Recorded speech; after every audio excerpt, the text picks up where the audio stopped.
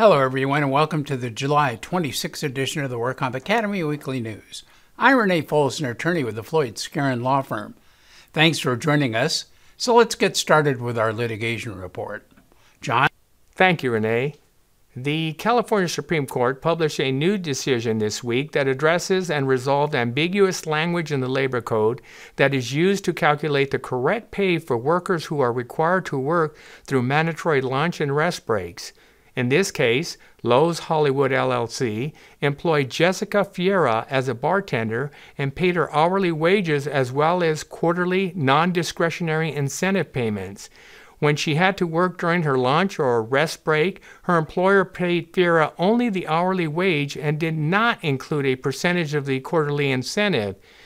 Fiera filed a class action against Loews for omitting her non-discretionary incentive payments from his calculations of premium pay, and thus failed to pay her for non-compliant meal or rest breaks in accordance with her regular rate of compensation as required by the Labor Code. But the trial court ruled against her and granted summary adjudication in favor of Loews on the grounds that calculating premium pay according to an employee's base hourly rate is proper under Labor Code Section 226.7c. The Court of Appeal affirmed the trial court, but the California Supreme Court reversed them in the case of Fiera versus Loews Hollywood Hotel LLC. The question in this case was what the legislator meant when it used the phrase regular rate of compensation in the Labor Code. Neither the Labor Code nor wage orders define the term, and the words by themselves may reasonably be construed to mean either hourly wages, as Loews contends, or hourly wages plus non-discretionary payments, as Fiera contends. After review of the legislative history and case law, the Supreme Court held that the term regular rate of compensation in Section 226.7 has the same meaning as regular rate of pay in Section 510A and encompasses not only hourly wages, but all non-discretionary payments for work performed by the employee. This interpretation comports with the remedial purpose of the Labor Code, wage orders, and with general guidance that the state's labor laws are to be liberally construed in favor of workers' protection. The Supreme Court also rejected Loews' request that the decision be prospectively applied. Thus, the decision shall have retroactive effect on all California employers. Now back to you, Renee. Purdue Pharma threatened the state of California with what the state's lawyers called colossally idiotic sanctions. After becoming the target of multiple civil actions across the states, Purdue Pharma is seeking Chapter 11 bankruptcy protection in the Southern District of New York Bankruptcy Court. 9 states have yet to agree to the Purdue Pharma bankruptcy plan, including California.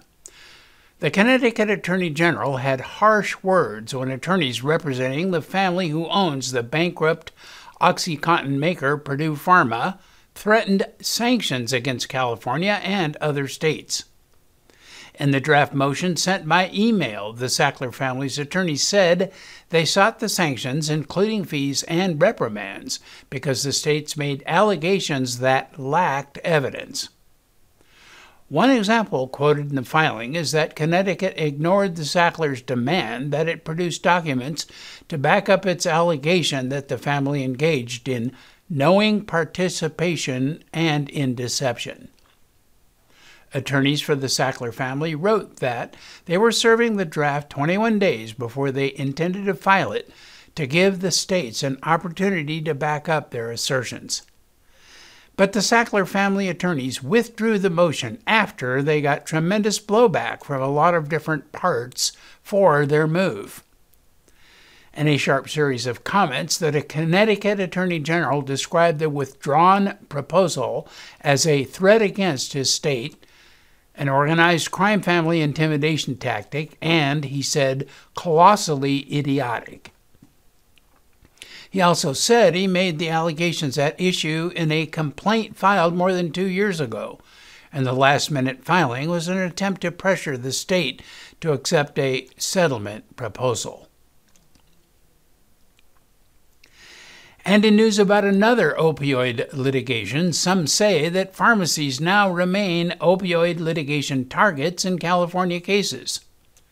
with a $26 billion nationwide settlement in sight over claims that the three largest U.S. drug distributors and Johnson & Johnson helped fuel a nationwide opioid epidemic. State and local governments will soon turn their attention to pharmacies and a handful of drug makers.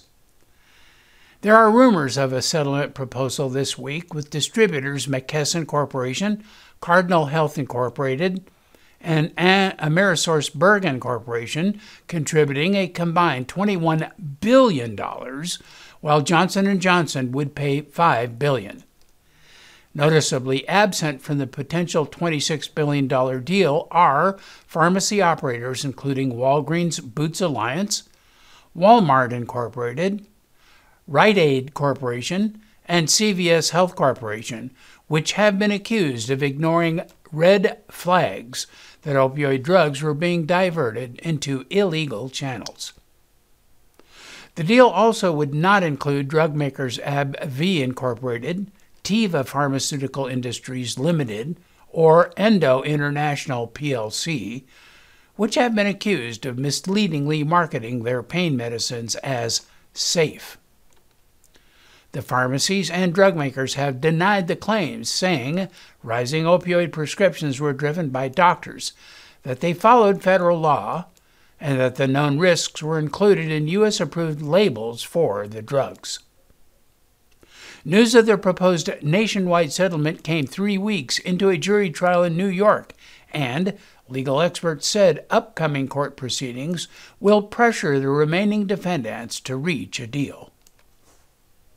The drug makers are currently defending themselves at the New York trial and a trial in Orange County, California, and are expected to face another trial in San Francisco, along with the pharmacies later this year.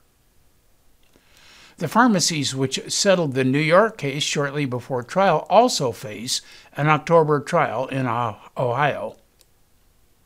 After start of the Orange County case earlier this year, the Allergan Defense Counsel, in her opening statements through her co-defendants in the opioid litigation, the pharmacy chains, under the bus, claiming they were the responsible party in unleashing hundreds of millions of prescription opioids, as they are the firewall in mitigating the non-existent opioid crisis, they say. This illustration of the blame others defense strategy has fewer targets as supply chain participants settle cases, removing opportunities for remaining defendants to shift blame on someone else. The possible settlement this week reduces the groups of defendants in the litigation and makes it harder for the remaining companies to blame others. And now our crime report. One of the largest hospital systems in the nation and two of its doctors will pay $37.5 million to resolve violations of the federal and state of California False Claims Act. The United States and the state of California entered into a settlement agreement with the Prime Healthcare Services System, Prime's founder and chief executive officer, Dr. Prem Reddy, and interventional cardiologist Dr. Siva Arunasalam. Prime includes the Ontario-based Prime Healthcare Services, Inc., Prime Healthcare Foundation, Inc., Prime Healthcare Management, Inc., High Desert Heart Vascular Institute, and Desert Valley Hospital Incorporated. The settlement resolves allegations that Prime paid kickbacks when it overpaid to purchase Arunasalam's physician practice and surgery center because the company wanted Arunasalam to refer patients to its Desert Valley Hospital in Victorville. Prime also knowingly overcompensated the doctor when it entered into an employment agreement with him that was based on the volume and value of his patient referrals to Desert Valley Hospital. The hospital system used Dr. Arunasalam's billing number to bill Medicare and Medi-Cal for services that were provided by another doctor, Dr. George Ponce, even though they knew that Ponce's Medicare and Medi-Cal billing privileges had been revoked. Certain prime hospitals billed Medi-Cal, the Federal Employees Health Benefit Program, and the U.S. Department of Labor's Office of Workers' Compensation Programs for inflated invoices for implantable medical hardware. The civil settlement includes the resolution of claims brought under the Qui Tam or whistleblower provisions of the False Claims Act in 2 lawsuits filed in federal court in Los Angeles. One of the whistleblowers will receive nearly $10 million as his share of the federal government's recovery. Angel Luis Macy's, a 24-year-old San Jacinto man who faked an injury to collect tens of thousands of dollars in workers' comp insurance benefits, pleaded guilty to a felony insurance fraud charge and was immediately sentenced to 24 months probation under a plea agreement with the Riverside County District Attorney's Office. And in exchange for his admission, prosecutors dropped a second related charge. The Superior Court judge certified the terms of the plea deal and imposed the sentence stipulated by the prosecution and defense. In addition to probation, Mr. Macy's was ordered to serve 270 days in a sheriff's work release program and to pay victim restitution of nearly $77,000. Macy's was arrested last February following a months-long investigation by the California Department of Insurance. In 2018, he was employed by a Temecula landscaping company that sent him to Duarte to perform turf upkeep. But while on the job, he told his supervisors that he'd slipped and injured his knee. Macy's then filed a workers' comp claim with his employer's insurance company and began collecting workers' compensation benefits. After a few months, the insurer suspected that Macy's was not as injured as he had told his physician and employer, and the case was referred to the California Department of Insurance for further investigation. Surveillance during the investigation showed Macy's conducting activities that contradicted the physical limitations he described. On multiple occasions, Macy's was seen not using a cane or crutches, even though he claimed he had to use them 100% of the time because of the injury. Investigators claimed that nearly $43,000 in fraudulent benefits were paid. And in regulatory news, the Division of Workers' Compensation announced that as of July 26, 2021, the public counters at all district offices will be open for in-person filing, questions, and assistance. The return-to-work supplemental kiosks will also reopen. Information and assistance officers will be on site in most offices to answer questions and provide other assistance. Parties are strongly encouraged to continue to submit documents by the DWC's e-filing or JET filing system. This would reduce processing times due to the limited DWC in-office staffing. The Eureka office is now completely virtual, as previously announced, and all documents for cases venued in Eureka that cannot be e-filed or jet-filed should be mailed to the Santa Rosa office. District offices will not hold in-person hearings or accept walk-through documents at this time. Until further notice, DWC will continue to hear all mandatory settlement conferences, priority conferences, status conferences, case-in-chief trials, lien conferences, lien trials, special adjudication unit trials, and expedited hearings telephonically by way of the individually assigned judges' conference lines. The California Insurance Commissioner adopted and issued lower rates for workers' compensation insurance as businesses continue to recover from the COVID-19 pandemic and rehire workers. The benchmark rate was reduced by 5 cents to $1.41 per $100 of payroll for workers' comp insurance effective September 1, 2021. The pure premium rate is only advisory, as the state legislature has not given the commissioner rate-setting authority over workers' comp insurance rates. The newly approved average advisory pure premium rate level of $1.41 is about 24.2% lower than the January 1, 2021 average pure premium rate of $1.86. This marks the 11th consecutive reduction to the average advisory pure premium rate benchmark since January 2015.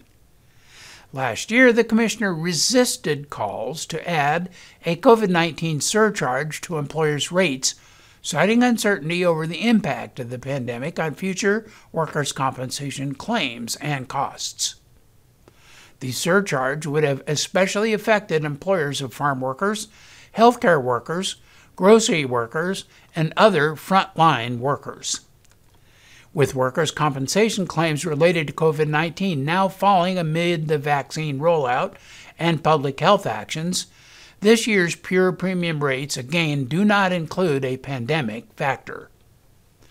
The decision results in an average advisory pure premium rate that is below the $1.50 average rate recommended by the Workers' Compensation Insurance Rating Bureau of California in its filing with the Department of Insurance. The advisory rate was issued after a public hearing that he convened on June 7, 2021, and a review of the testimony and evidence submitted by the stakeholders. Despite the pandemic-driven recession, workers' comp claim frequency among California's private self-insured employers rose in 2020. It was fueled by a big increase in the incidence of indemnity claims, which more than offset a decline in medical-only claim frequency.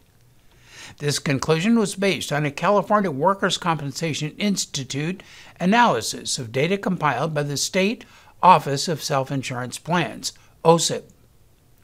OSIP's annual summary of private self-insured data released July 8 provides the first snapshot of California private self-insured claims experience for cases reported in 2020, including the total number of covered employees, medical-only and indemnity claim counts, and total paid and incurred losses on those claims through the end of the year. Private self-insured employers who covered 2.34 million people in California, employees last year, and who reported a total of nearly 87,000 claims in 2020, was slightly more than the claims shown in the 2019 report. It is notable that the number of covered employees in the private sector, self-insured sector, held steady, while statewide unemployment soared during the pandemic. Many large private self-insured employers fit into the essential worker category. For example, major retail, healthcare, and utilities, where workers were less impacted than the insured workforce by furloughs, layoffs, and remote work.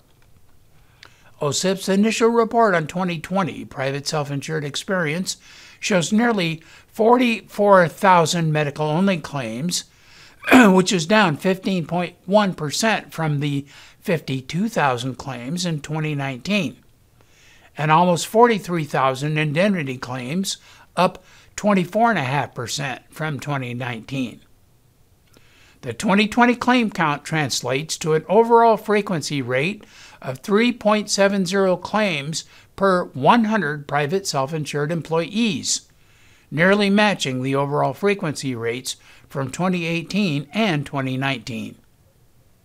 But the breakdown by claim type underscores the major shift in the claim distribution away from less costly medical-only claims and toward more expensive indemnity claims.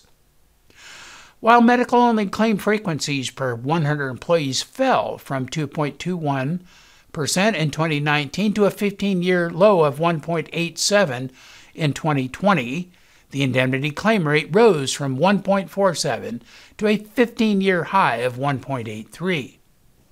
That shift was also evident in the first report paid and incurred loss data.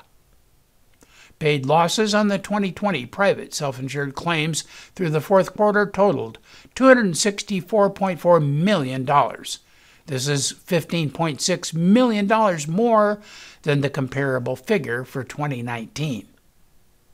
Total paid indemnity, which is primarily temporary disability benefits, increased by 22.5%, while total paid medical fell by 6.7%. A new study from the Workers' Compensation Research Institute investigates patterns of medical care access and utilization that are specific to workers' compensation during the first quarter of 2020. This study was to understand how the timing and delivery of medical treatment were impacted by the pandemic. Claims with injury dates in the first 2 quarters of 2020 did not experience any noticeable delay in medical treatment as compared with the prior year. In fact, several service types showed some slight improvement in waiting time from injury to medical treatment. This was emergency room services, physical medicine, major surgery, and neurological and neuromuscular testing. They were all provided sooner.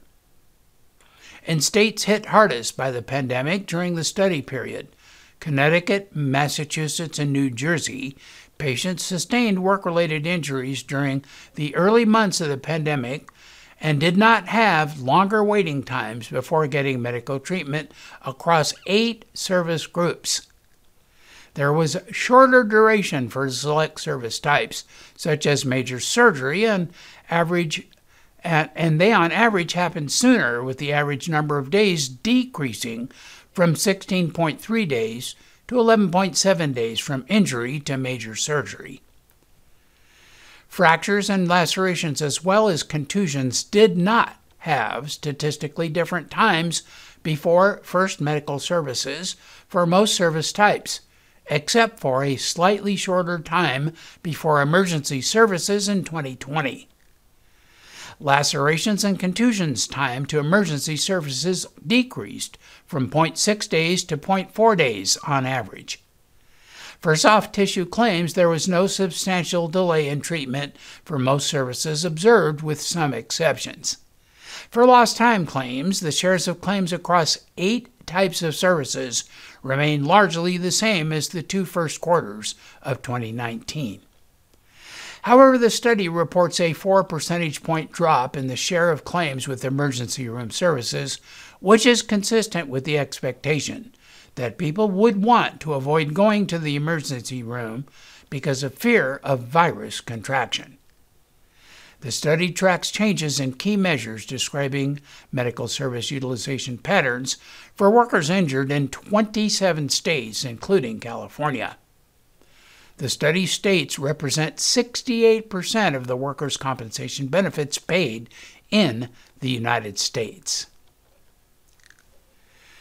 And in other news, longtime occupational safety and health expert Fred A. Manueli received the inaugural Prevention Through Design, that's the PTD Award, this month for his outstanding foresight, wisdom, tireless effort, and major accomplishments in preventing harm to workers by helping organizations avoid and prevent hazards.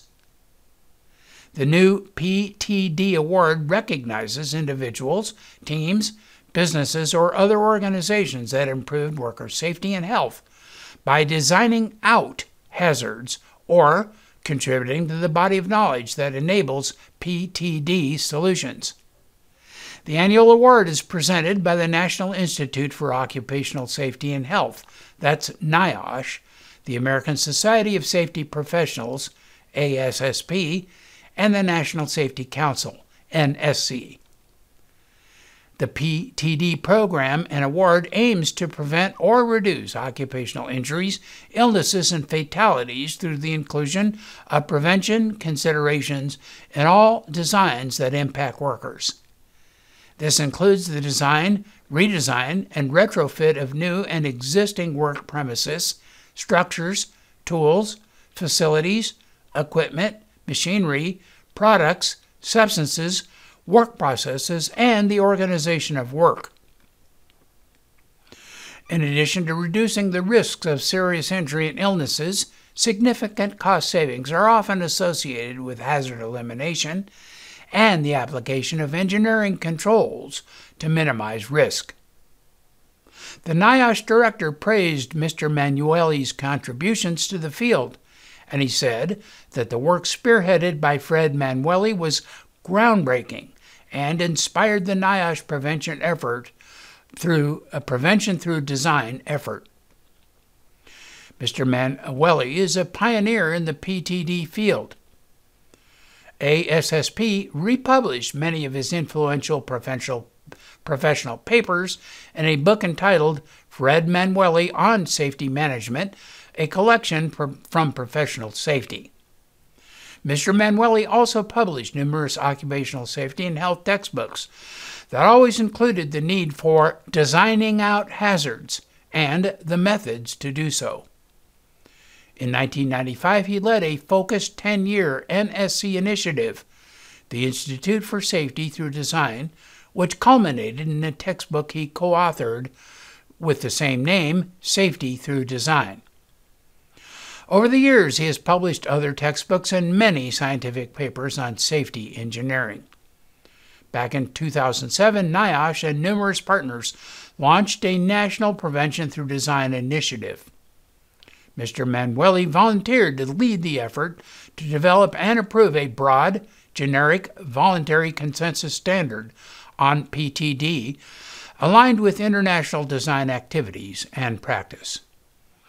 Under the standards development arm of ASSP, the Prevention Through Design standard was published in 2011, reaffirmed in 2016, and is now under revision to expand its usefulness and impact worldwide. Mr. Manueli has received many honors and awards for his accomplishments. So that is all of our news and events for this week. Please check our website daily for news updates, past editions of our news, and much more. And remember, you can subscribe to our weekly news podcasts and special reports using your iPhone, your iPad, or your Android device by searching for the WorkComp Academy with your podcast software. And we also publish our daily news, podcast, and other utilities on our free WorkCompApps.com smartphone app. Again, I'm Renee Foles of Floyd, Skeren, Manukian, Langeman. Thanks for joining us today, and please drop by again next week for more news.